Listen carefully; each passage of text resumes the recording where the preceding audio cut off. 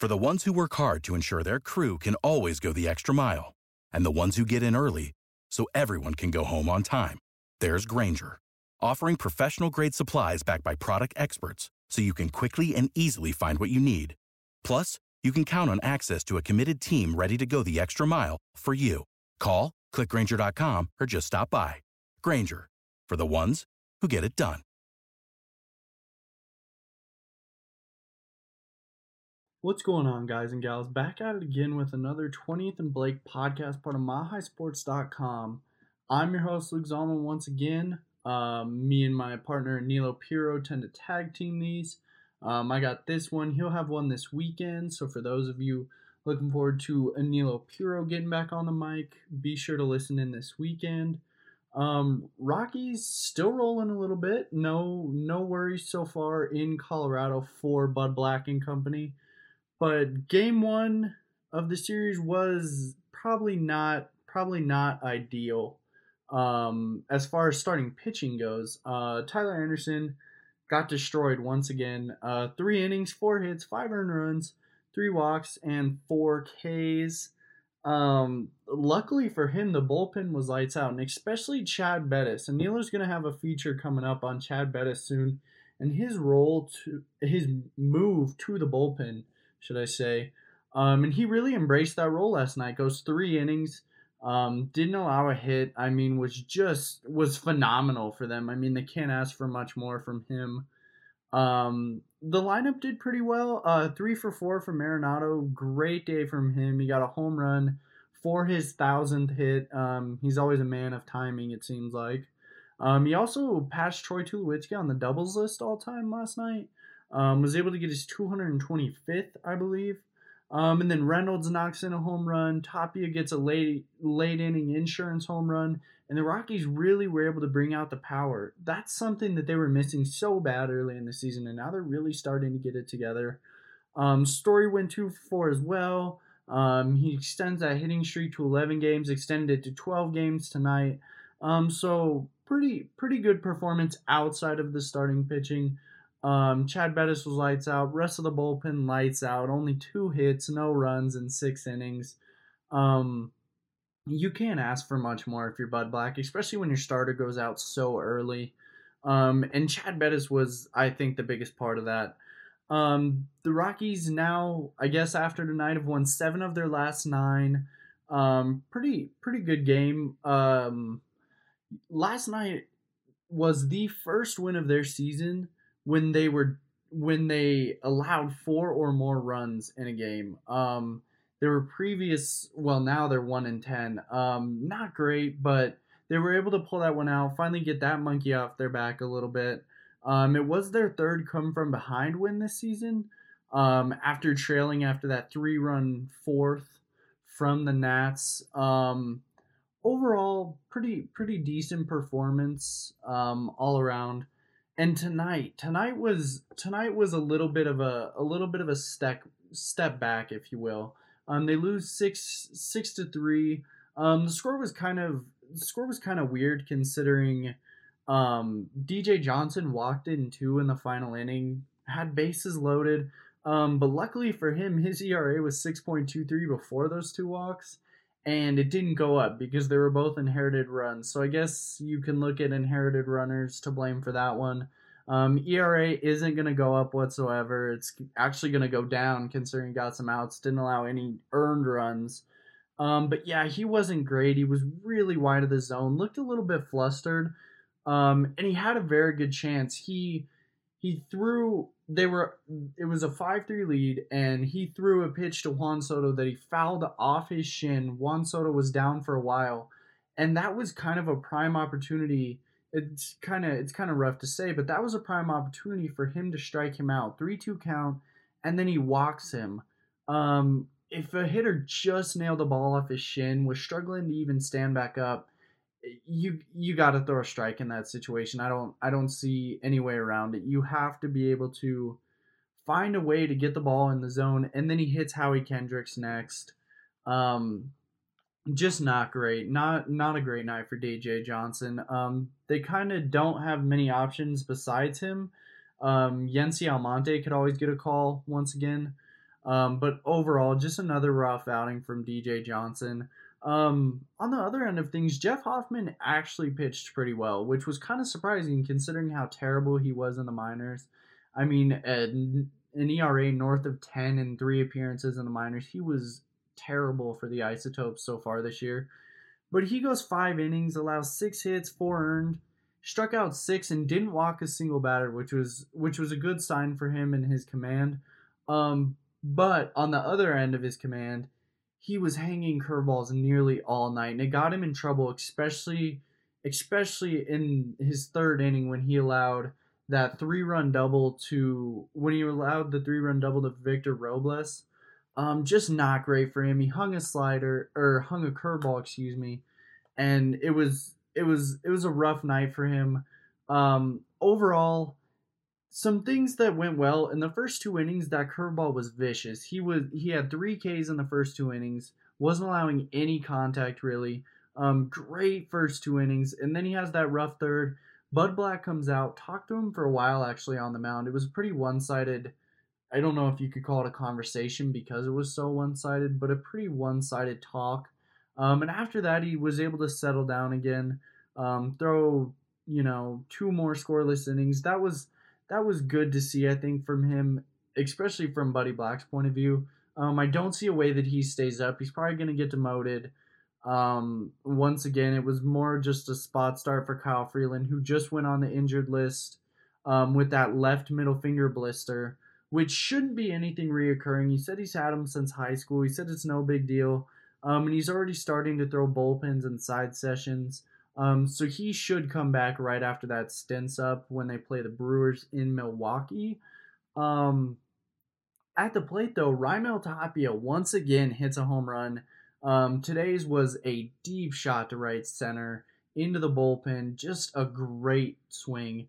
A lot better than last night's home run. I guess all homers, are created equal. They all equate to runs. But last night's was right down the line, a wall scraper. This one was a shot.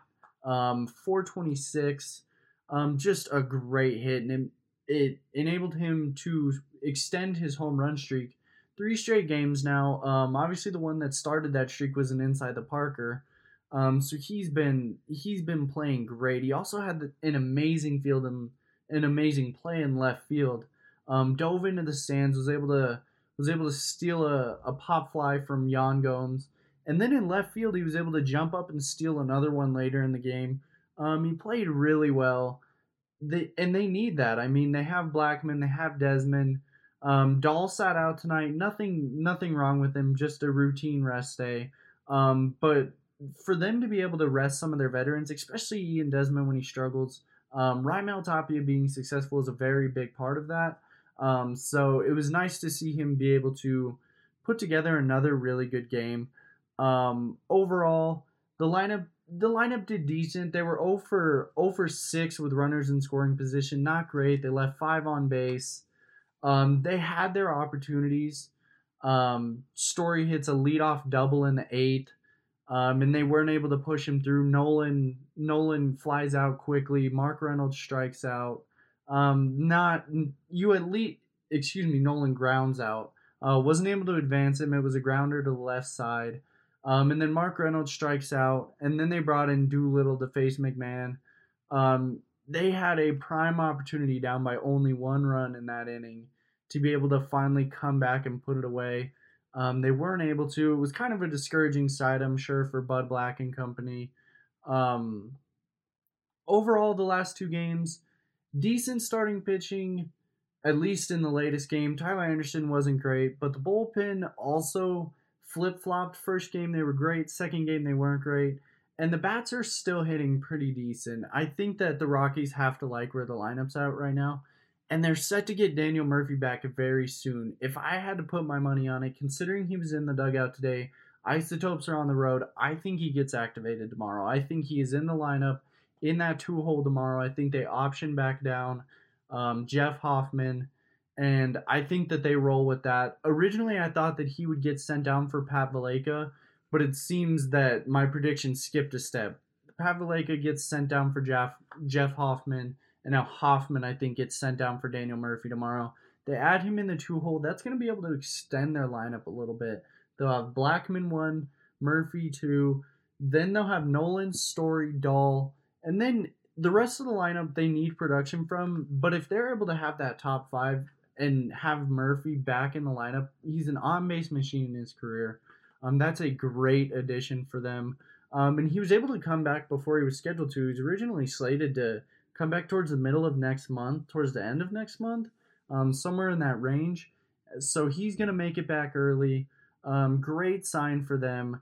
It's not a guarantee. It hasn't been announced officially yet that he'll be back tomorrow, but considering he was in the dugout today and they were running with a 3-man bench, as far as hitting goes, with one of them being Walters, that's hard to deal with, and it showed because they had to hit Hoffman despite his day being over in the bottom of the 5th.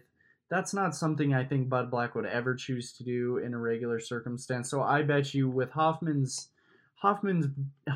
done. He did his job. Now he'll go back down, and Murphy will come back up, and I think it'll be a great addition for them. They go 1-1. Like I said, they've still won 7 of their last 9. They're still looking to win their 3rd series in a row tomorrow. And they will have German Marquez on the mound versus Anibal Sanchez. And Marquez's last start was a little weird. He had an infection in the left side of his mouth. It was in his back molar. Had to take medication. Didn't get much sleep. His whole entire face was very sore. Still had a decent start. 5 innings, 10 hits, 2 earned. He should be better this time around against the Nationals lineup that features quite a few righties in it. He'll probably have a couple problems with Juan Soto, the young lefty for the Nats. But overall, he should have a pretty good outing, I would think. Wilmer Defoe likely gets back in the lineup as a switch hitter. But overall, on the year, 2.25 ERA and 5 starts. He only has 30 Ks in 32 innings, which actually should go up. Considering he averaged 12 Ks per 9 in the second half of last year, that K number should go up. I don't know if he gets back to that 12 per 9, but right now he's under 9 per 9. So I think that number definitely rises a little bit. I don't see a reason why you shouldn't expect him to go back up, especially after he had that start in San Francisco. The complete game 9K game. Even that game, he probably lacked the type of strikeout output that he usually will have. So he should be better. On the other end, Anibal Sanchez, his last start against Miami, 5 1/3, 5 hits, 3 earned, and he had 4 walks and 6 Ks. He's been a real journeyman. I mean, he's been on 4 clubs already. Last year was his last start in Coors Field. 5 innings, 7 hits, 2 earned, pitching for the Braves. The Braves ended up losing that game 3-2. Overall in his career against the Rockies, though, a 2.28 ERA and 7 starts. That's really good. He only has 2 starts at Coors, 3.46, which is still a very good ERA at Coors. He's not a fireballer. He's not going to bring to the table any, ridiculous heat, nothing like that. He's a savvy veteran who spots his pitches pretty well, has a decent breaking ball. So they'll be tasked with trying to get after him. But with Marquez on the mound against him, they really have the upper hand as far as starting pitching goes. Whether they can capitalize on that, it's anyone's guess. As far as previous appearances, Daniel Murphy, who could come back tomorrow, as I was saying, is actually 8 for 17 in his career against Sanchez. He's hit for the cycle in those 8 hits. He's got a double, triple, and a homer against him, as well as 5 singles, 4 RBIs. He's been great against him. David Dahl, 2 for 2. Can't get much better than perfect. Charlie Blackmon 0 for 4. Ian Desmond actually has the most exposure against him. 36 at-bats, only 9 hits though.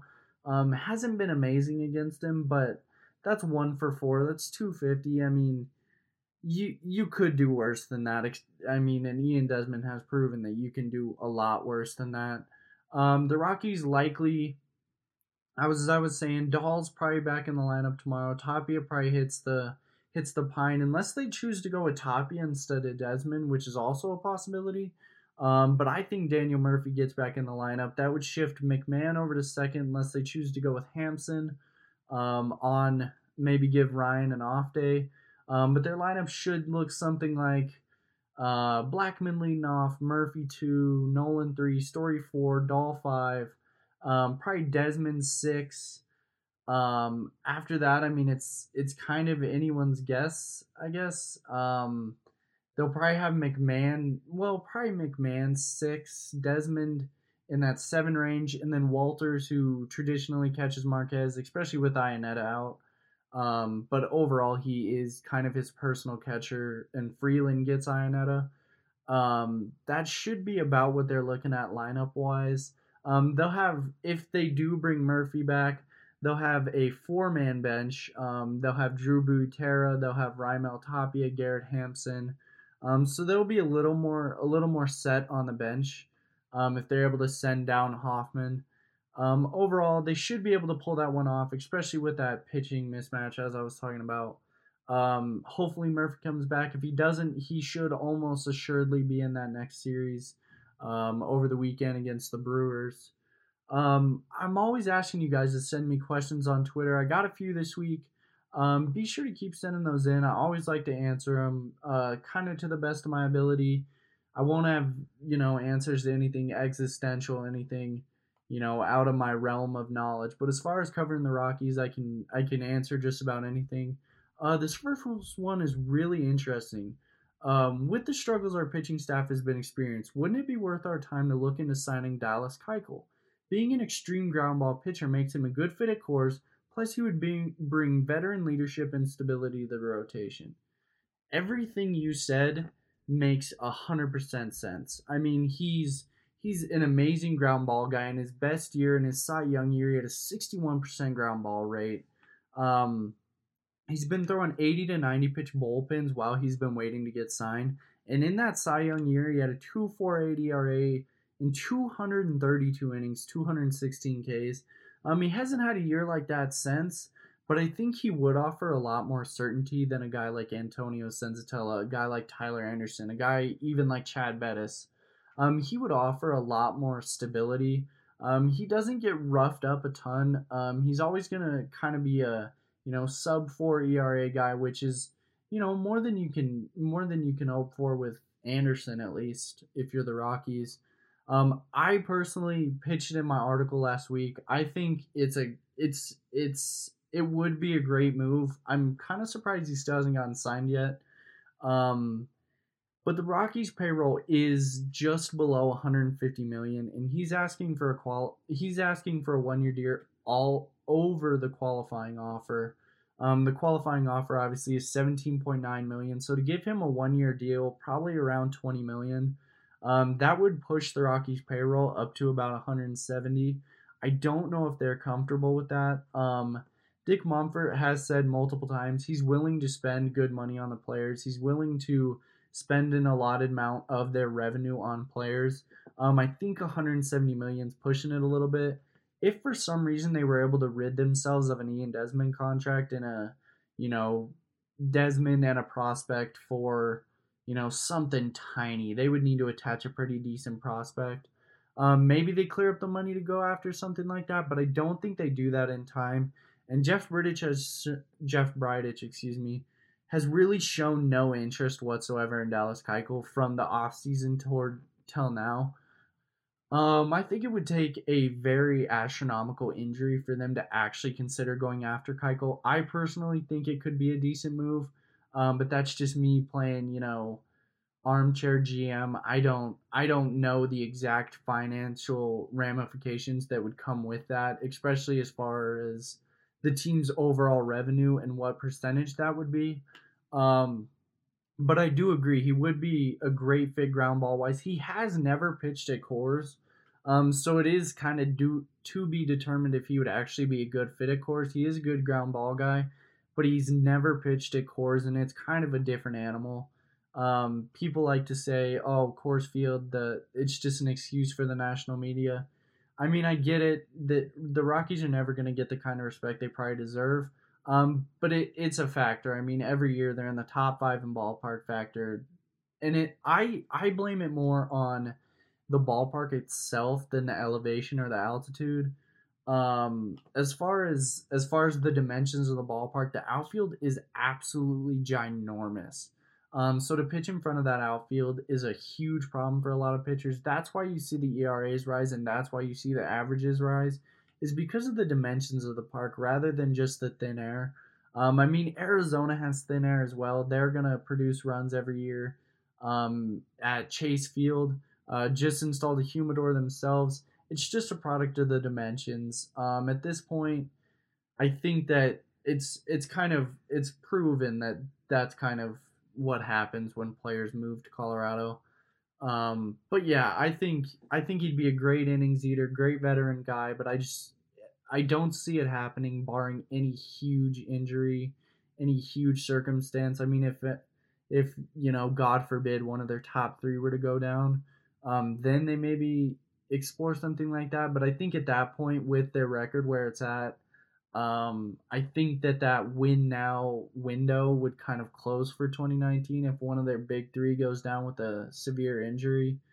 Um, but yeah, I think great pitcher, great question. I just don't think it's gonna happen. Next one, is Ryan McMahon's first base glove legal? Looks huge on the telecast. I have to agree. I have watched, many replays in the press box. As far as the TV, it does look huge. I will promise you that in person, standing next to him, it is completely regulation. Wilson, first base glove, kind of a cool color scheme to it. Black with the dark brown. Kind of similar to a first base glove I actually had in high school. Pretty cool glove. I do the one interesting note about it is it's still not fully broken in. You'll see McMahon and BP almost every day just pounding at it. He still doesn't have it completely broken in. And with the price and the quality of leather of some of those gloves now that the major leaguers have, totally makes sense why it's not completely broken in. I totally get it. But thanks for sending in the questions, guys. Hopefully we get some more in next time. Good questions.